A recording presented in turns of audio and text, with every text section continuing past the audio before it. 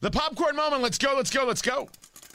It's a story you need to hear to believe, then grab your popcorn because there is more. It is brought to you by The List, the local shopping guide. It's my local shopping guide, Tony's local shopping guide for the holidays. It is there at WIBC.com. We've got local artists, breweries and distilleries, cigars, clothing, accessories and shoes, coffee, firearms and knives, furniture, fitness, gift stores, home and hardware, jewelry, pets, plants, restaurants and food, and miscellaneous. Let me share Lauren Boebert. I shared with you yesterday that Lauren Boebert made a joke, you could feel the air quotes, about Ilhan Omar, the representative from Minnesota, the Jew-hating anti-Semitic bigot, that Ilhan Omar got into an elevator with her, Lauren Boebert, a congresswoman from Colorado, and Lauren Boebert said she wasn't wearing a backpack, so it was fine.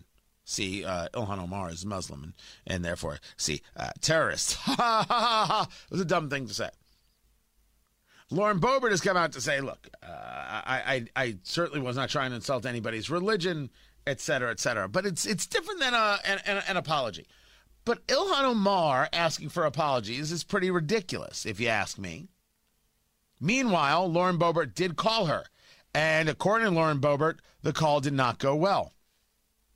Hey everyone, this is Lauren with a quick update on a phone call I had today with squad member Ilhan Omar. I had reached out to her Friday, and 3 days later I was able to connect with her on the phone because I wanted to let her know directly that I had reflected on my previous remarks. Now, as a strong Christian woman who values faith deeply, I never want anything I say to offend someone's religion. So I told her that. Even after I put out a public statement to that effect, she said that she still wanted a public apology because what I had done wasn't good enough. So I reiterated to her what I had just said. She kept asking for a public apology. So I told Ilhan Omar that she should make a public apology to the American people for her anti-American, anti-Semitic, anti-police rhetoric. She continued to press, and I continued to press back. And then Representative Omar hung up on me. Rejecting an apology and hanging up on someone is part of cancel culture 101 and a pillar of the Democrat Party. Make no mistake, I will continue to fearlessly put America first, never sympathizing with terrorists. Unfortunately, Ilhan can't say the same thing, and our country is worse off for it. Please know I appreciate you and your support. I appreciate you understanding that I will always shoot straight with you. This isn't about religion. It's about the horrible, failed Democrat policies and anti-Americanism that I will call out each and every time I hear it. I am here to protect your freedom and continue making this the greatest nation our world has ever seen. God bless you, and God bless America. Yeah, we're all crazy. 3 things within this. Number 1, you didn't apologize.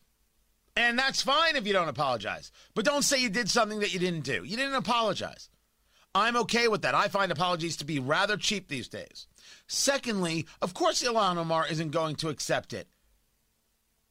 Ilhan Omar doesn't accept her own failings. She doesn't apologize for her own actions. And no, she isn't held to account by her party. People are wondering why the Republican Party is so silent. They obfuscated and pushed to ensure that Ilhan Omar didn't get reprimanded by the Democratic Party.